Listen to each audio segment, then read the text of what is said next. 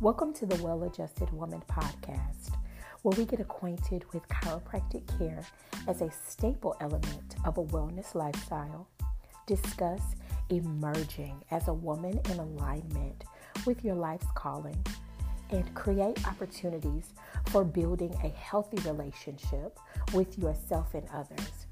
Every episode will incorporate an actionable step for aligning with your highest innate potential and moving forward towards your goals and bright future. I'm Dr. Danielle Winfrey. Let's begin. Hey y'all, this is Dr. Winfrey. Hey, this is Carmen. Welcome to HERstory, Memoirs of a Well-Adjusted Woman. Okay, ladies, so this time we have a very special episode. We are going to celebrate Carmen's birth story. But first, I want to give you a few benefits of chiropractic care for pregnant mommies. So the first benefit of chiropractic care for pregnant mommies is going to be a shorter time in labor. You ever hear somebody fussing at their children like, you better clean up this room and I don't want any attitude because I was in labor with you for 84 hours. Yes, chiropractic care is going to significantly benefit pregnant mommies by decreasing their overall time in labor. The next benefit is going to be a more comfortable pregnancy and more ease during labor and birth when it comes to pushing. Then chiropractic care is going to benefit the mommy by causing her to have a more smooth postpartum recovery, and it's going to boost her efficacy and success rate during breastfeeding. All right, y'all, so we're going to go ahead and dive into Carmen's story. So Carmen, girl, it's good to see you. Good to see you. It's been forever. How long has it been since we've seen each other? It's been 4 years. Okay, so how old is your baby? She's 4. See, oh my God. Yeah. It really has been 4 years. Okay, so tell us what happened. So I remember you came in to fill in for Dr. Davari, and I was telling you about my pregnancy, and you were asking me, and you're like, well, I can help you. You were like, you said, we went to the back room, and then you adjusted my hips, and then you were giving me like tips and things that I can do at home. So you gave me exercises. You told me I can have sex with my partner. So we tried everything because with my first son, it was more difficult. Like I had to get induced, so I can be able to have labor. So with her, you adjusted me, and literally the next day I came back to work. I was like around 11 in the morning, and then I was starting to have contractions. And literally like 2 hours after that, I had her, and it was the fastest thing. Like I was just like, everything happened so fast. I got to the hospital. My husband met me there. I was actually in the waiting area. And then the lady, she came in, the nurse, she was like, we don't have rooms yet, you have to wait. And I was like, I'm going to give labor. And nobody believed me, and I was like crying. And then she was like, okay, just come on in. I was already 10 centimeters. I was ready to have birth. Yeah, and she was like, why didn't you guys let her be outside? She was going to have the baby in the floor. In the waiting room? Yeah. Okay, so obviously you pushed your baby out. Yes, and it hurt. It hurt. So when you say it hurt, like, what did it feel like? It just felt like extreme constipation.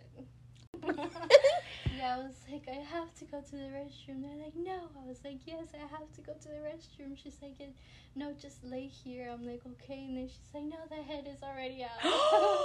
I was like, well, I don't know about this. Oh my God. So did you actually like poop a little? No, I didn't do that. So no. It was just the pressure of her head coming down the birth canal that you could feel. Yeah. That's like one of the classic signs of that birth is happening. Yeah. When you feel like you have to poop, that's when the baby is coming. Yeah, and it was like a big pressure. I felt everything. That's all I gotta say. I felt everything, and then they were laying me down. I was like, I want an epidural, and they're like, no, you have to have this baby now. And then literally 10 minutes, I just took a huge scream, and I had her. And it was like a big relief after she came out. I was like, I didn't feel pain. I didn't feel anything. I was relaxed. All they did was I think they gave me ibuprofen for the pain, and that's it. Oh, Yeah. wow, girl. Okay, so let's recap.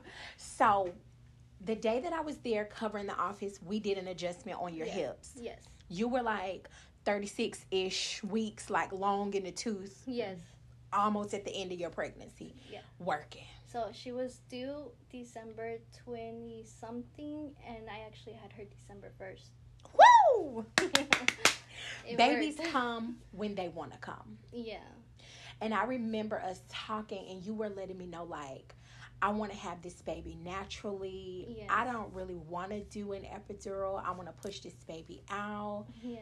So I didn't want to do an epidural because my first baby was horrible. Like, I had the worst pain after. I had ripped, and you told me actually that the epidural makes me do unnecessary pushing, and I did do number 2 with the first baby. Yeah. And I extremely ripped all the way to the top.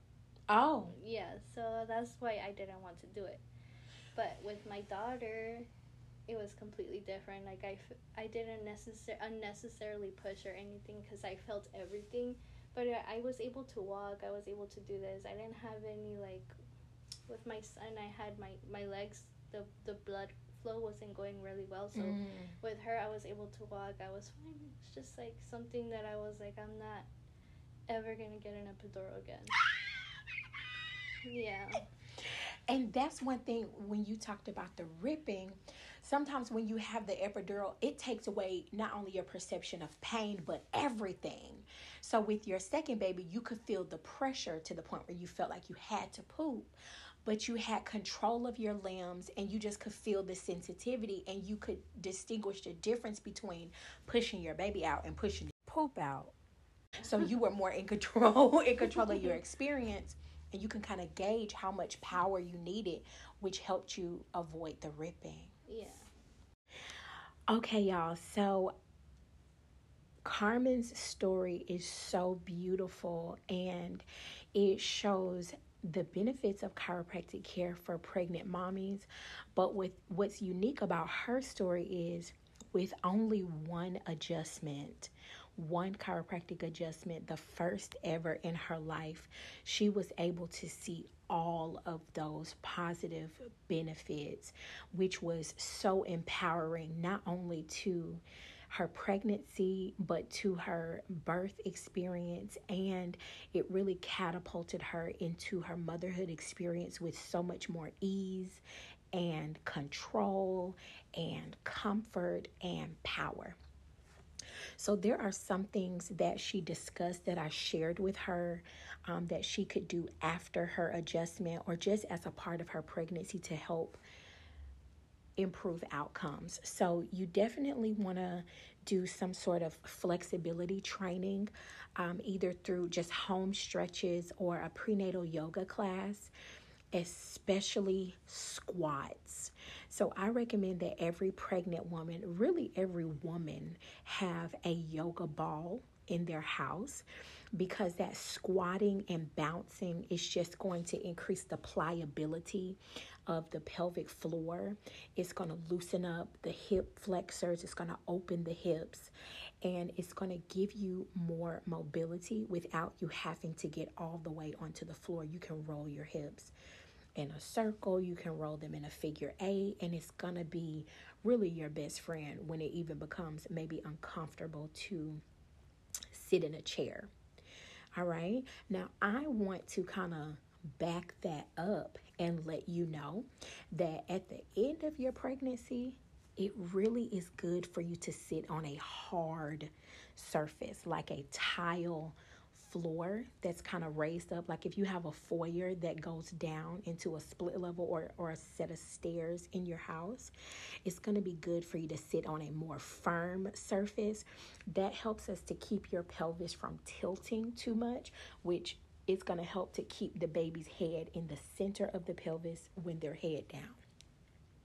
Another piece of homework that you should absolutely be doing when you're pregnant the whole time is walking. walking longer distances as the days get closer to your pregnancy, and walking on inclines and upstairs. Okay.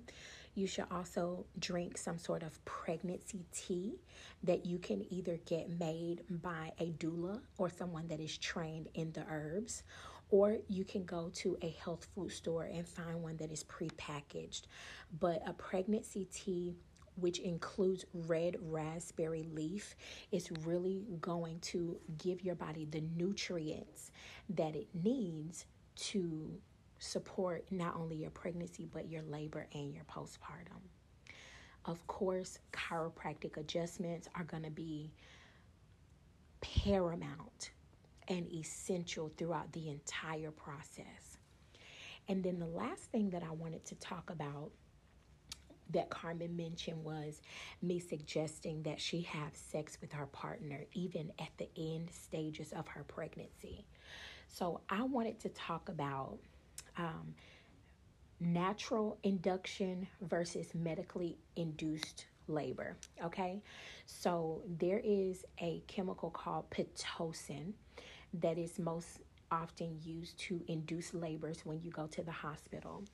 And there is an ingredient in Pitocin that has been found to be close to pig sperm. So what that does is it has a hormone in it that's called prostaglandins, which are scientifically known to help ripen and soften the cervix, right? So it helps the cervix become softer, and we need it to be soft and pliable and ooey gooey so that the baby can move down the birth canal. But what happens is a natural substance like that from a foreign animal is going to create a more violent contraction. So a medically induced induction may give a person more powerful contractions, which could facilitate the process, but a lot of times it will cause a lot of pain and cramping. If you have sex with your partner at the end stages of labor, human semen has prostaglandins in it as well that our bodies will more readily recognize as a natural substance. So it will have the same effect of ripening the cervix, but it won't have such a negative ramification on the back end with such violent contractions. It'll facilitate the process, but more gently. So get your groove on, girl, in whatever way is comfortable. If it's going to be more comfortable for you to hit it with a reverse cowgirl, I don't know, from the side, missionary, whatever is comfortable, get it in. That also builds oxytocin and bonding.